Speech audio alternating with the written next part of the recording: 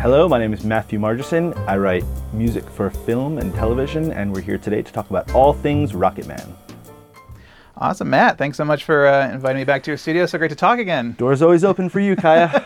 How are you? Great. So you've been whirling away at this movie for quite some time now. I have, off and on for nearly a year. Yeah, wow. That's I remember a long time ago when you were like just starting out. So it's finally. I mean, it must be exciting to have be at the finish line. We're just about there. Yeah. We have 4 or 5 days until it's released worldwide. That's amazing.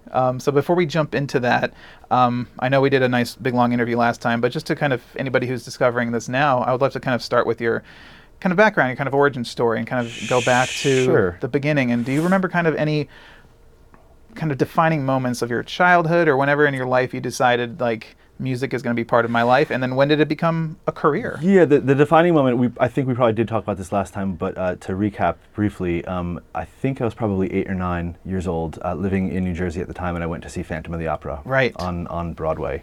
And I always say I couldn't have really cared less about the show itself. I was more interested in the conductor and the orchestra and what was happening underneath the stage. Right. Got to kind of sneak up and talk to the conductor, during intermission and ask him some questions, and that was just this is it. I need to be dealing with this behavior. Because you developed this passion for musical theater, right? Yeah, absolutely. I spent a lot of my time in my youth both kind of being on stage doing some singing and dancing until I couldn't really cut that anymore. And then what was the cutoff age? Oh, I don't know, maybe. Well, I started getting into doing musical direction for community theaters and state theater groups. Again, back on the East Coast, and took a real passion to just leading those bands and learning all that kind of how to try to time the underscore to musicals to what was happening on the stage, and it was cool. I mean, I took a real liking to it. So, at what point did you pursue the move out here? I mean, did you go to school for music? I did. I went to Berklee College of Music in Boston, and they had a film music program. Right. So I studied film music there. I studied orchestral composition there. I did 2 majors there. And then I was also playing in a band at the time, a 10-piece funk band, which was really, really fun at the time. And I'm glad I got the rock and roll lifestyle out of my system when I was 20 and 21. It seemed like that was a path for most composers. They're like, we did the rock thing, and now it's time to... It was a lot. I mean, how many Motel 6s on the floor I just slept on? We were sponsored by Jägermeister. We had a bus. That's and amazing. It was a trip looking back on it now. But after school, I stayed in Boston for a year thinking, what the hell am I going to do with a music degree in composition? Yeah. And I really did want to pursue the film music thing, but while the band was kind of still going on, I didn't want to abandon that completely. And eventually things took their course, and the band dissolved. And my partner in crime, my girlfriend at the time, my wife now, we just packed up once she graduated. She also went to school in Boston. We just packed up the Ford Explorer at the time and drove across the country. So was it? I mean, once you came here, was it excitement? Was it fear? Did you have a job? All that stuff. Did you have a job lined up? How did you kind of survive those first few years? A lot of ramen and a lot of peanut butter and jelly. As soon as I got to LA, I was lucky enough to. There's a small music school for children in Santa Monica, and so I got a couple students there. And between that and waiting tables for the first year off and on, was able to kind of make ends meet barely. Yeah. And it wasn't long after I moved out here. It's probably about 4 or 5 months after I moved out to LA, I answered an ad online and got myself into Remote Control Productions, Hans Zimmer's company, as an intern for one of the composers here. And it was unpaid for a couple months until I kind of proved my value. And then slowly and steadily, I was able to kind of quit the restaurant job, waiting tables, and stop teaching the kiddies the piano. And the rest is history. That's amazing. I've been able to kind of utilize being at Hans's company to work with people and to learn both the musical and non-musical components of this crazy city. I mean, that's been. I mean, 5 months in, this has probably must have been the best education you could have gotten. It's amazing. I mean, it's amazing. It's just the graduate degree. Yeah. And you started working with Jim? Is that? I started working with Klaus Badelt. Klaus, that's right. Yeah, and it was a crash course in the technical kind of aesthetic of what we do. Klaus was, he's always pushing, or I haven't seen or talked to him in years, but he was always pushing what our computers can do and how we can utilize technology to in this field. And so while I had what I felt at the time was a really strong compositional background of music and harmony and theory and all this other things, I had really never touched an Apple computer before moving out here. So it was a lot of manual reading and figuring out how to navigate my way through that world. Absolutely. And during those times, I mean, even now, even today in your career, I started talking with composers more about this. I just talked about with Alan Silvestri, and we talk about kind of the failures we do to kind of just how with their learning experience. A lot of people shy away from talking about mistakes they make or things that they fuck up with, but it's such a important part to learn from. Is there any moments, like mistakes you made like early on in your career that you're like, I know never to do that again? Like there were kind of these. I don't make mistakes, Kaya. No, of course. Anything that really pops out. Well, I stopped working.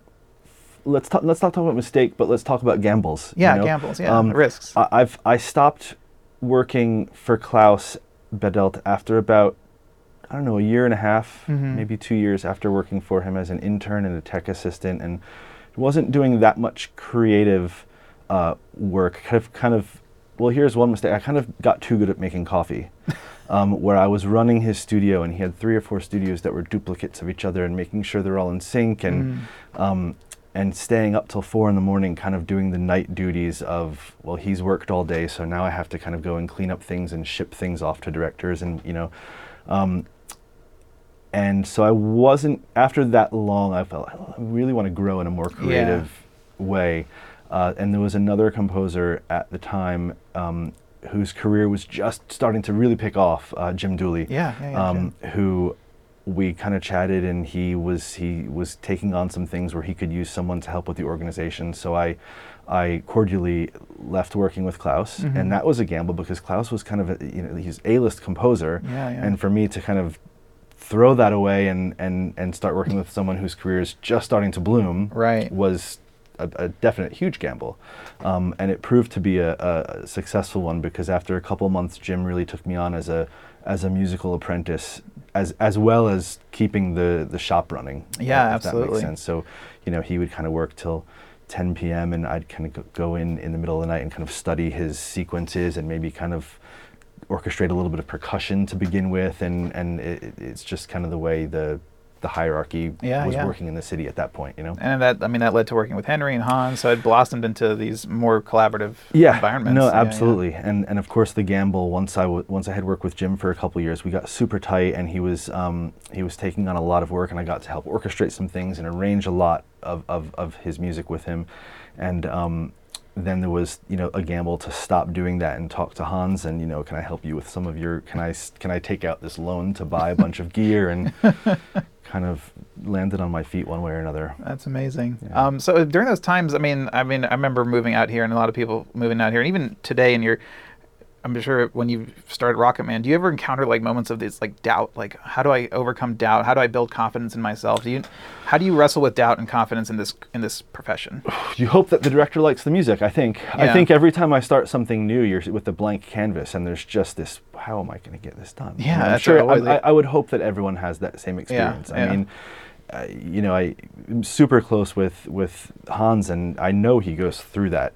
On every single gig, you're looking at a blank screen or a blank piece of paper, and like, how the hell am I going to get this? Yeah, even though you've done it so many times, it's still 40 minutes of music, But yeah, and you kind of slowly figure out one thing that might work and 6 things that don't, and if you have that one thing that works for one scene, it's just the initial pebble splash that hopefully you can build on and create some sort of musical world for that specific, hopefully, project. Right.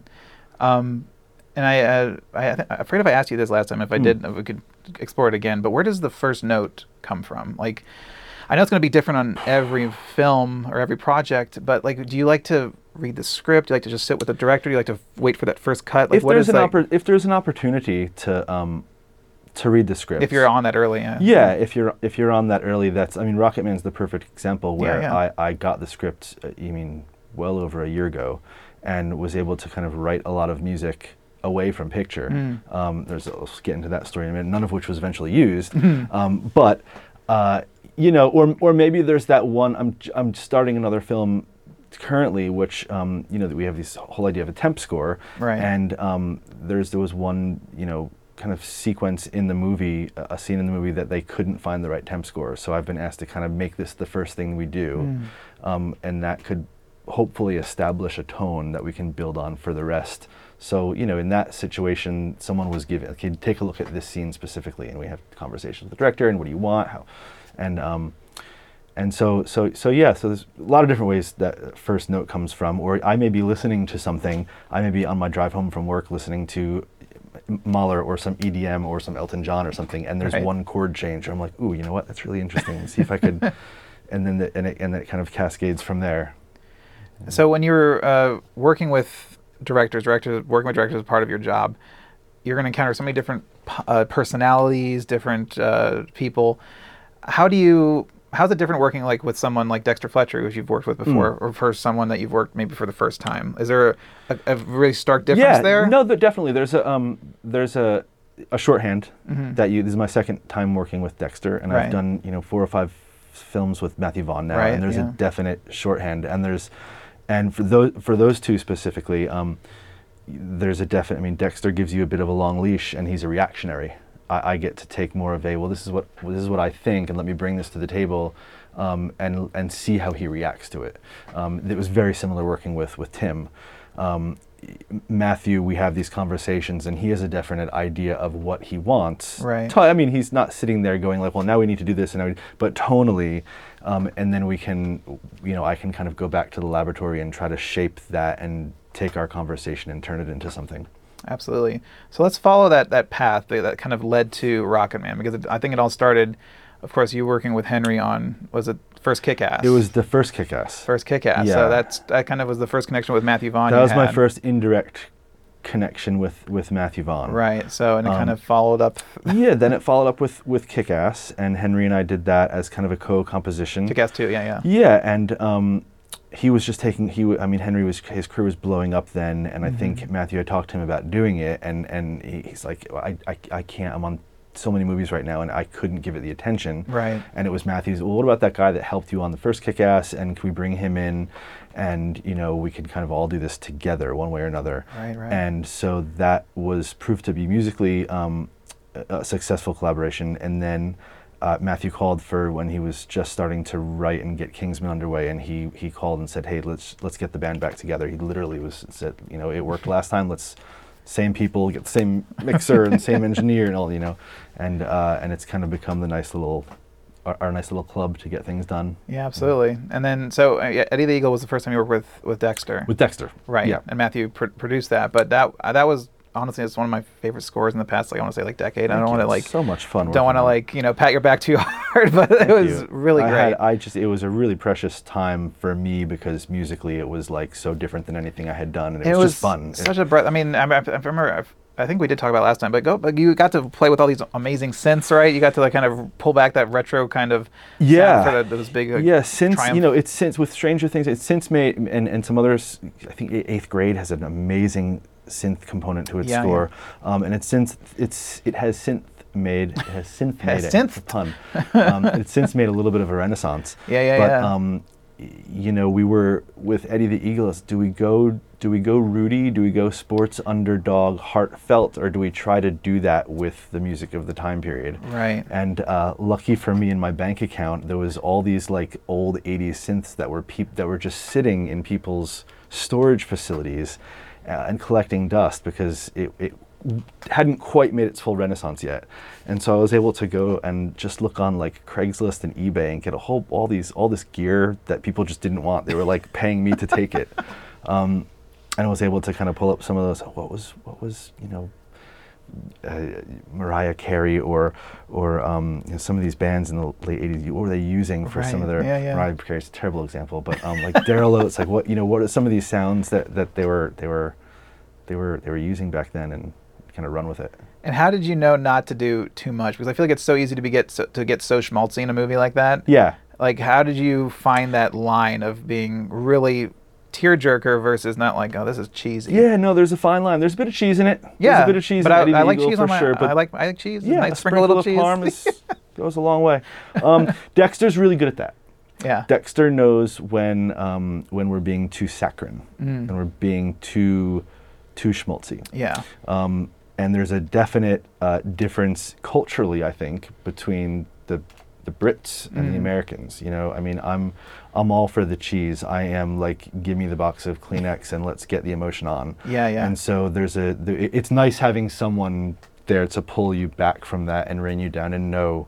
And that's his job, ultimately. Yeah. I mean, To direct you. to steer the ship in that sort of way.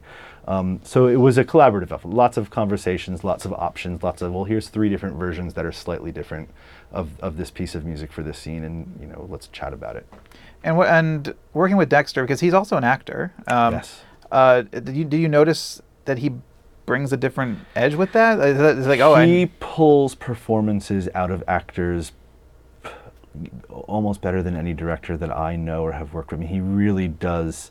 I think as a director, that's really where Dexter shines, is to know how to talk to the actors to really get what he wants out of them. I mean, you've seen it in Eddie the Eagle.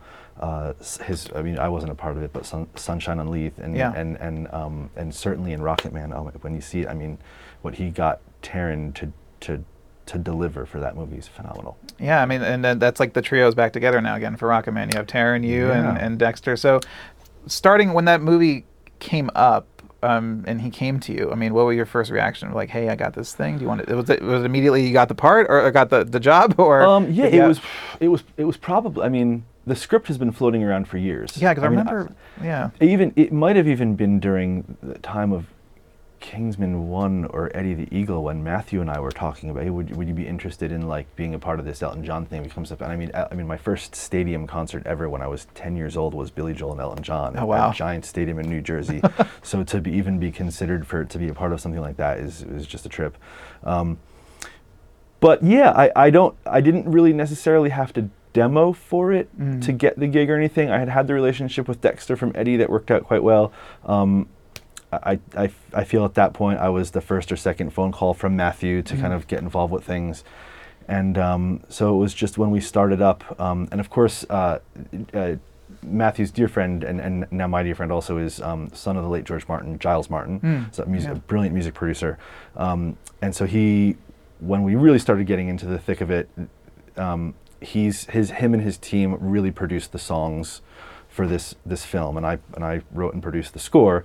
And as we got more into post-production, and even some of the pre-production, but those lines got blurred just a bit when necessary, for certain reasons, and it was just a really healthy collaboration to learn from someone that comes from a completely different musical world than I do, like Giles, you know, and it really was a completely different way about coming up with a product. Yeah, so I mean, talk about when you first started the process, when you had to find the sound for the score.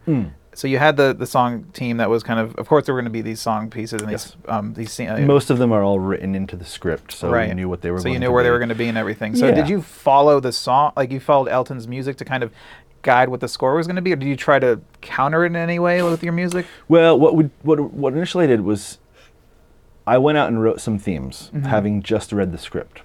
So this is while they were shooting. I kind of read the script and said, well, we certainly need something for Elton's struggle with his parents, for example. We certainly need something to represent addiction. We certainly need a young Elton theme. We certainly need some sort of musical behavior for his relationship with Bernie Taupin. And so I went and wrote a couple themes, just on piano. It wasn't a full-on produced track or anything, but just some melodies that I thought we could pin down to the characters or these themes in the film. And we sent them to Matthew, we sent them to Dexter, we sent them to Giles, and everyone was on board. Everyone loved them. But what happened was that when I moved to London for 3 months to do the post-production with them once they were done shooting, and once I started kind of writing music for scenes using these new themes, we all, including myself, said, well, why are we trying to write brand new melodies for Elton John when he's written one or two that are really good? And so that became an exercise in which songs and how they are presented in the film can represent certain ideas cinematically, and how do we take Elton John's band and his songs and the piano, and how can we do that in a score fashion? And how can we make that cinematic? How can we kind of deconstruct them and pick intervals, for example, that you might be able to play on a synth or just on a solo violin, that as soon as you hear the first three notes, you know exactly what it is. Right. And how do we make that now try to represent an idea of the film, whether it be like his struggle with his parents or addiction or whatever it is.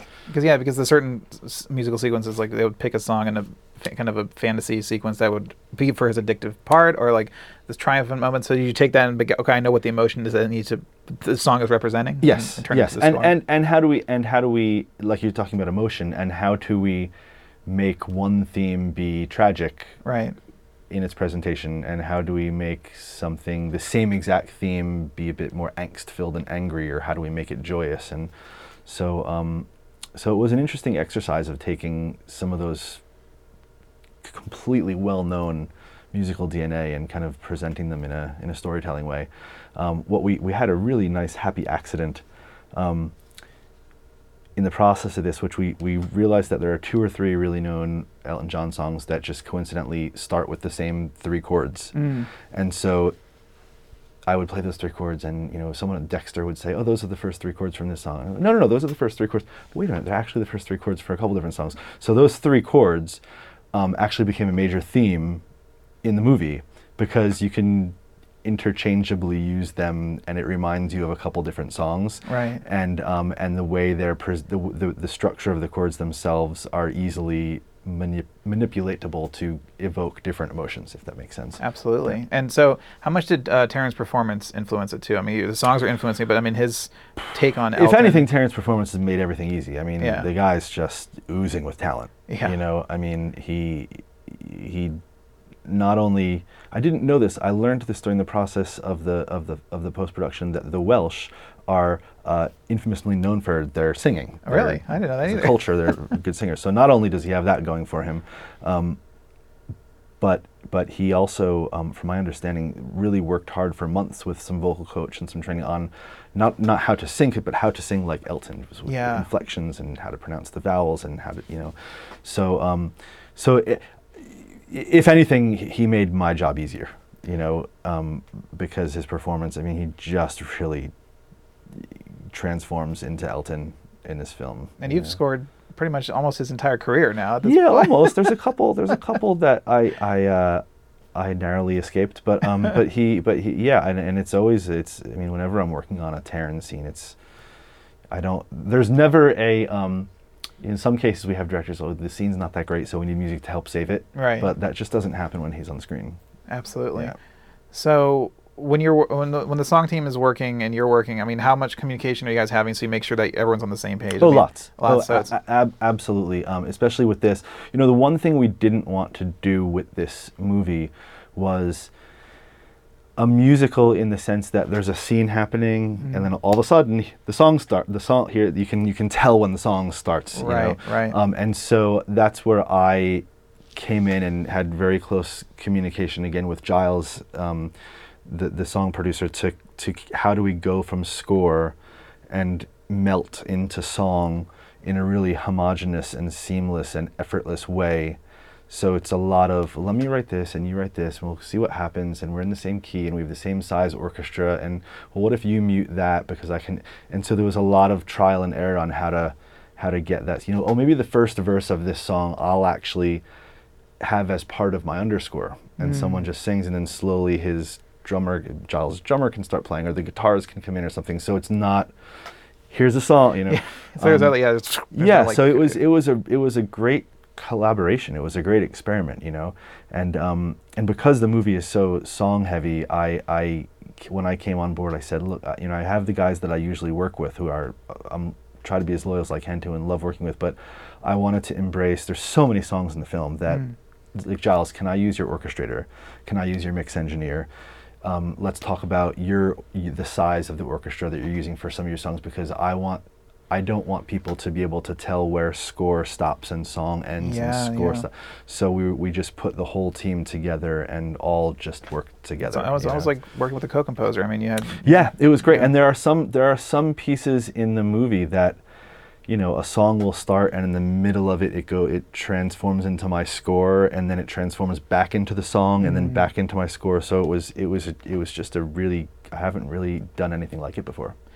And when, I guess when you're hitting like these big musical scenes, I guess there's a question: is how do you score? Are you scoring it chronologically? Are you doing the kind of these big scenes at certain times and then kind of threading the needle between them? Like how did the process work structurally? Like, is it just like, okay, we're getting to this moment and then we have a song, or are you kind of figuring out the songs first and then figuring out the score, or is it all just at one I think time? It was just a big homogenous process. Yeah.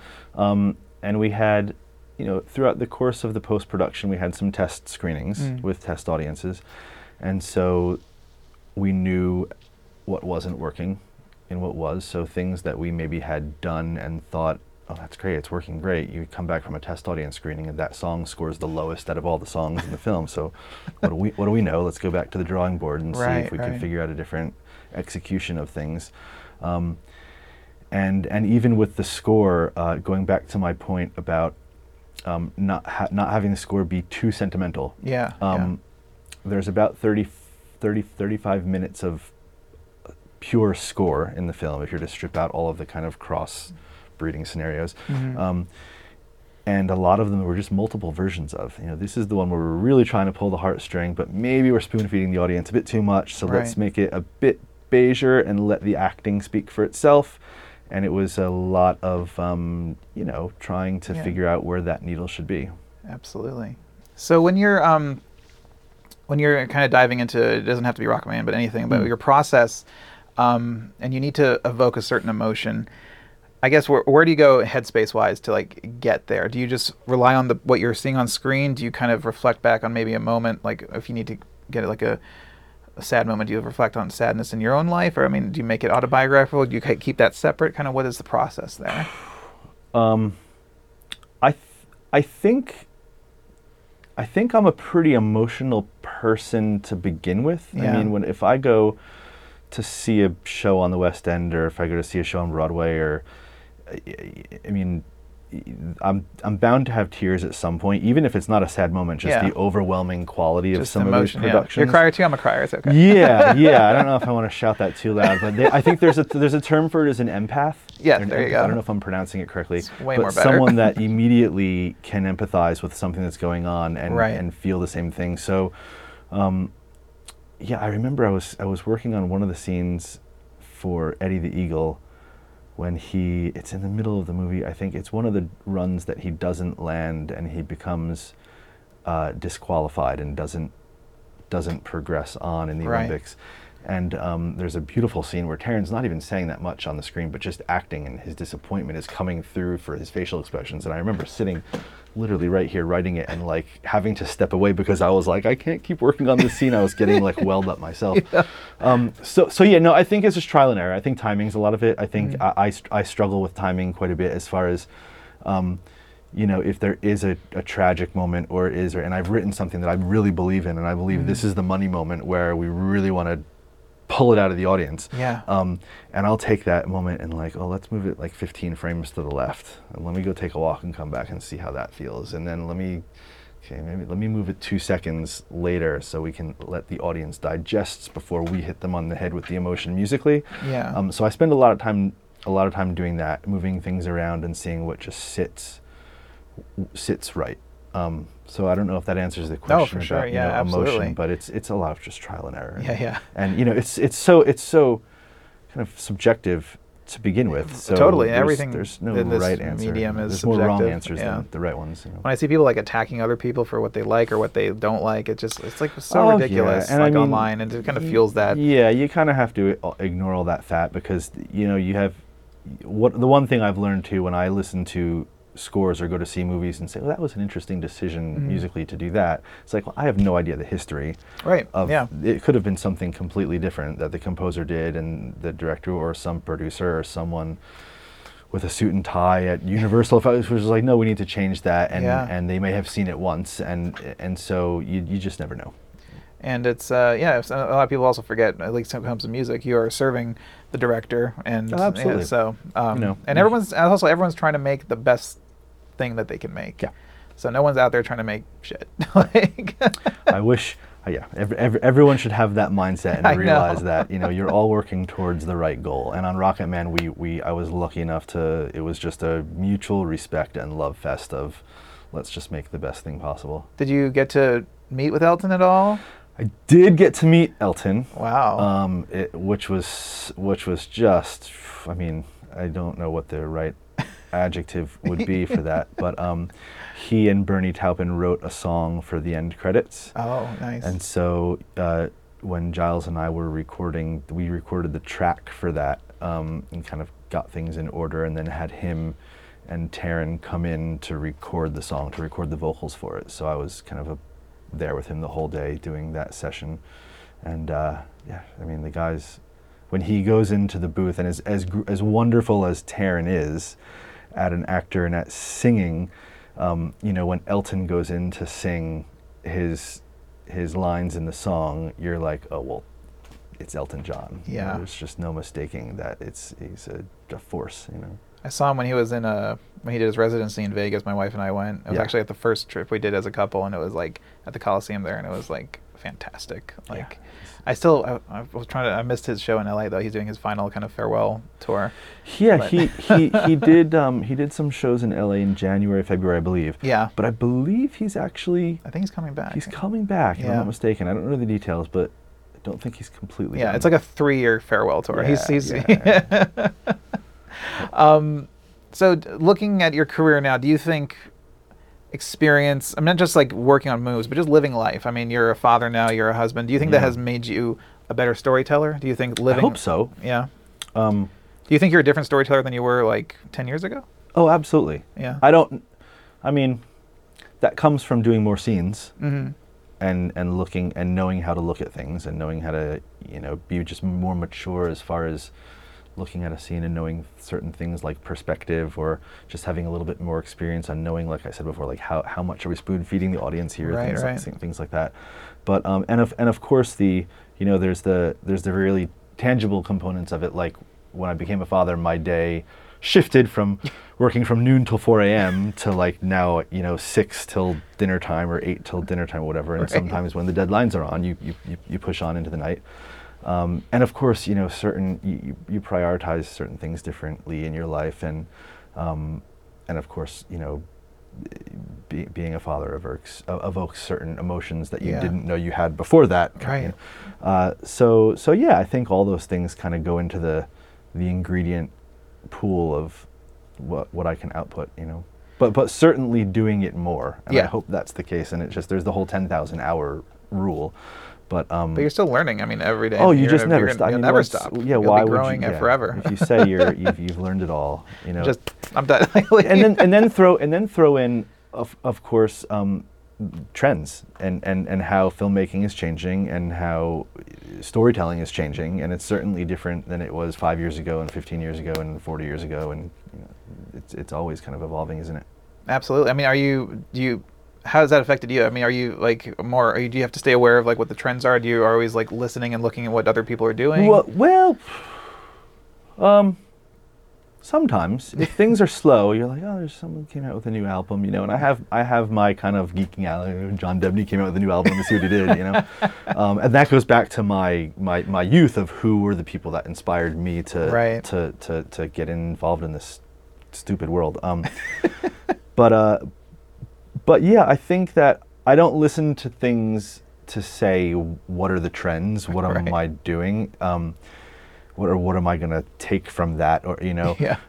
I try to listen for enjoyment's sake, but what's going on. You watch Yeah, enough yeah. Netflix and Apple movies and stuff to know what's going on. But I think part of the goal is to also do enough slightly differently that you're also part of the team that's pushing things forward. Absolutely. And so you've worked on this massive Elton John picture. if you could take any other kind of big musical artists that, if you your wish, Genie granted you a wish to do another musical biopic, who do you think deserves one, and what would you like to work on? The thing about Elton's music is that he's such a colorful. I mean, growing up, I will admit, a piano player growing up, primarily. So Elton was right up there with what I was playing when I was 13, 14, 15. Billy Joel kind of slightly topped that just because of the American component of everything. And Blue Collar, he is a very specific target audience, I think, Billy Joel. And you're in Jersey, so I mean, it's right down the street, Bruce Springsteen. Yeah. But Elton brings also just this crazy, wild, colorful personality that some of these guys, like, I mean, who are David Bowie would bring something like that, you know. Yeah. And so it'd be hard to top being able to, and with Elton, because of that, what he brings personality-wise to this story, we kind of didn't have any rules, if that makes sense. Yeah, that makes, I don't know. I think, I mean, let's rephrase the question. I think that a really good Sinatra biopic would be amazing. Yeah. Whether or not I worked on it, I think that'd be a life that would be, especially because I'm sure there's a lot of darkness there. Yeah. That we all just think of like him singing New York, New York, and you don't realize all the shit that's going on backstage. Yeah.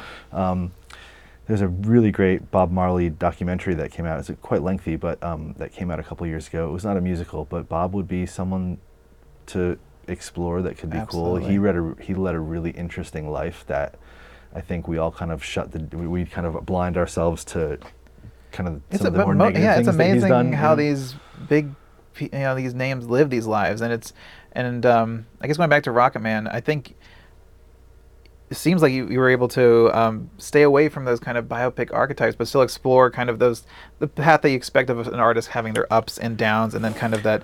Oh yeah, no, this is it's a dark movie. I mean, it's got its moments of.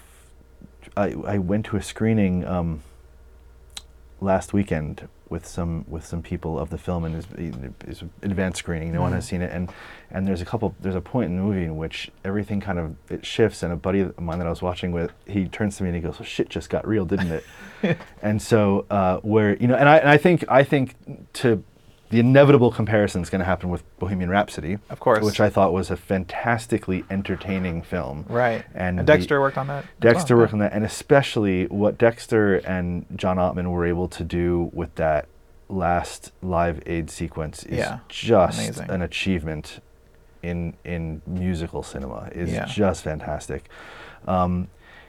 But we'll call a spade a spade. The movie is a very tame version of Freddie Mercury's life. Right. And we didn't. It's not. Rocket Man it's pretty brutal. There's some pretty tragic and dark and tension-filled scenes that are that lead us down the path of addiction, and how that can really screw up your life and drive people away and kind of turn relationships on their side. And because I know at the Bohemian Rhapsody, I think Queen, they were kind of monitoring that film pretty closely, and from what I hear, they were involved. I mean, so, but was Elton like you? Was he kind of hands off, or no? He's a producer on the film. Okay, so he was involved. He certainly wasn't there day to day. Right. But I think at the very beginning. But he didn't filter you. He said go. No, not at all. Where From you the very get-go, Elton said, "Tell my story. Tell the good. Tell the fun. Tell the bad. Tell the dark. Tell the And when we got to these milestones, whether it was we're going to have a test audience screening, or we've gotten to a certain spot, let's send it to Paramount and let's send it to all the producers. So he would weigh in, and kind of steer the ship peripherally like that. But like I said, he wasn't there, and I know he had a big part in approval of Taron being involved in portraying.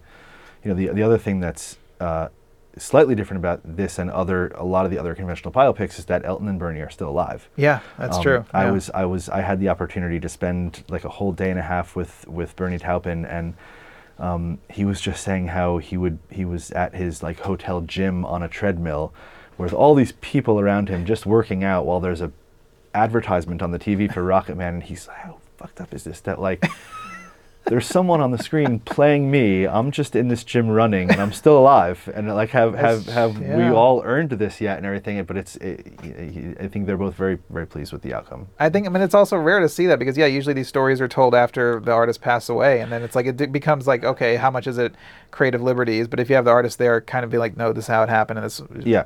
I think that's And that's an and asset there to are a have. lot of creative liberties Of course. in this Yeah, this it's a song. film. Without giving too many of the details away, the film is told from the perspective of Elton Yeah, in rehab.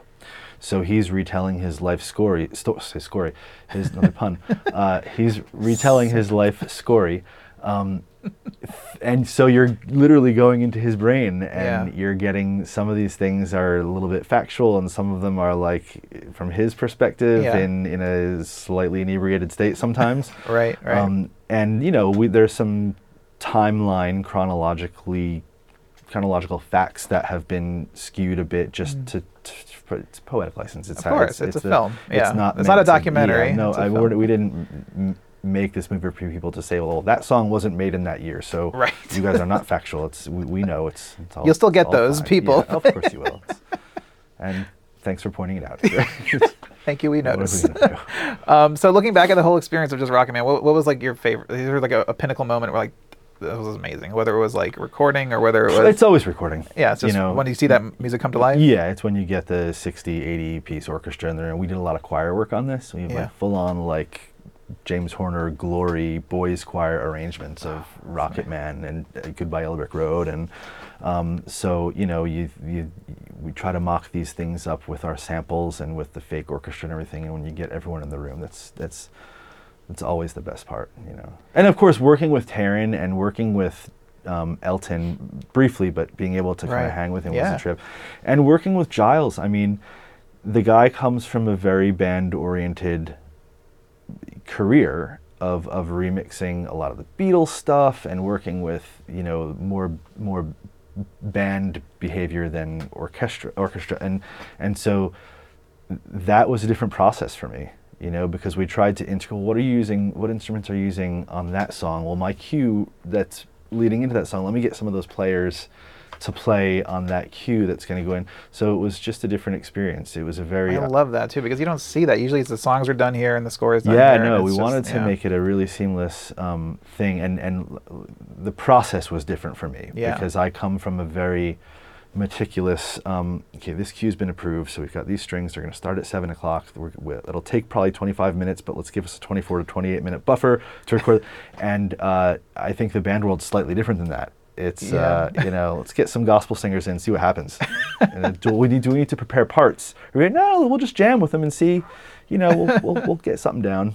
So it was great. It was a really positive learning experience for me, and I hope for him as well. I'm sure. 'Cause I Yeah. think I brought something to the table as well. Absolutely. I mean, when you're working in that way, of course, with every film, you have picture changes. You have the cut changes. When you have this kind of blending of score and song, and if they chop a few frames here or there, how does that? Did that happen in this film? It did, and it just gets more. Picture changes always just add a different dimension. Right. And now you're. Was it any different than working on just conforming score to fit certain things, or was it like a different beast altogether? It was, in the sense that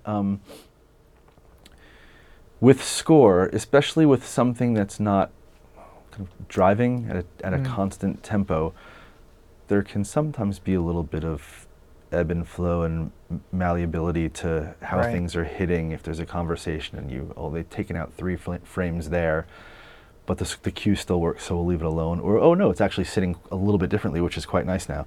But when you're dealing with people on screen singing and they make changes, you need to be frame accurate, or else the song's not going to match with their voice, obviously. So that was a little bit of a challenge for some of them, especially because some of the songs that were shot, there was like 5-minute versions of that song shot, and then now all of a sudden we've got a 3.5 hour film, Right. and so what's going to end up on the cutting room floor, and what are we going to get rid of, and so there are some songs that, like I said, were initially like 3-4 minutes long that have been chopped down to a minute 20 or something, so.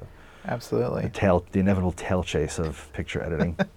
So to I mean, congratulations! I mean, that's just an amazing accomplishment. And Thanks. I mean, Thank you I know very you've been much. working on it so hard, and I haven't seen it yet, so I can't wait to see it. I was actually going to try to go see it. They had like a Fandango early access, but I couldn't make it. Make But sure you see it in a good theater. ArcLight, baby, all the time. I went to the Fandango screening. Oh yeah, where did they show it? Well, I don't want to go bashing movie theaters. Please, I bet you. It was if it was an a AMC, small. It was a very I work small for AMC, you theater can- in Santa Monica. Okay. And I was like, is it in mono right now? Because the sound system just it wasn't. If it was an up to AMC, date. it could have been. It wasn't. It wasn't up to date. It was my first time seeing it in a theater with the public, and as soon as the movie starts, it's like, oh. Oh crap.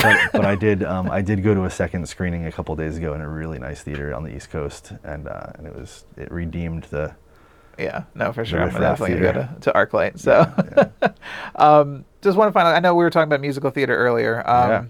And I know you even worked on briefly, like Into the Woods. I think you did some stuff Yeah. on that. Like, so if you had to, so many musicals. I've seen a little bit of a renaissance of like pure musicals. If there's like a Broadway show or anything that you would love to work on, to turn into a film, what would it be? Well, the great thing about Rocketman, it's not a musical. Exactly. It wasn't a musical. We've Right. kind of made it into a musical.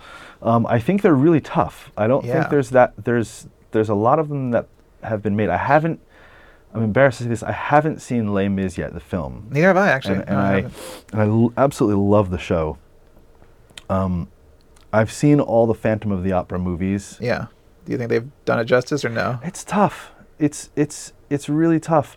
Even the I was 17 when Rent came out Right. on Broadway. And I Oh, was that's right. just- Well, we got Spielberg doing. I mean, Spielberg's he's doing West Side Story, right? Yeah, Spielberg's doing West Side Story. Yeah. I believe there's a couple. I mean, I think Little Shop might have been Greenlaw. I'm not. There's a couple of them. It's Fiddler's not. No, it's West Side Story. Right.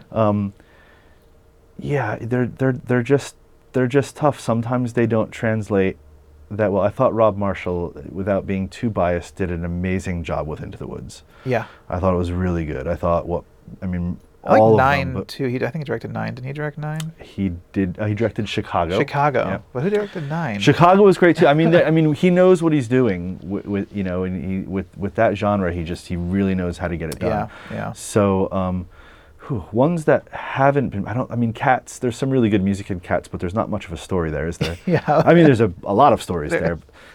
Maybe it could be an animated. I don't know.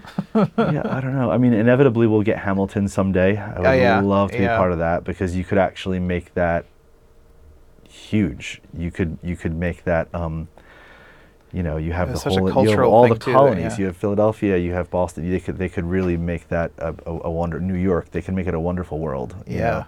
know. I would imagine the set designer would be like a pig in shit working on something like Hamilton. Costume designs. Would be amazing. Yeah.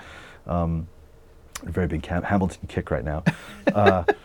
What else is there? There's a really wonderful musical that I just saw for the first time. I didn't even know much about it, called The Falsettos. I haven't heard of that. And it's a really small cast, but I could see it would be interesting to see something like that, like that's not but maybe turned into Right. Yeah. a huge. Inevitably, Dear Evan Hansen, if it hasn't been turned into a movie already, right? No, it's. No, I think it I just don't came think out so. like 2 or 3 Yeah. years ago, 3 or 4 years ago. But yeah, I mean, as long as it's done right, I would love to be a part of any of them. It's, Well, that's fair enough. But Matt, thank you so much for your time, for You too. talking, You for too, Kaya. exploring your Thank you. process, and congrats, man. It's I know you worked so hard, so congrats on Rocket Man. Thank I'm you. getting great reviews, so I'm so happy for you. Thank So, you very thanks. much. I really appreciate it. I hope you love it when you get to see it.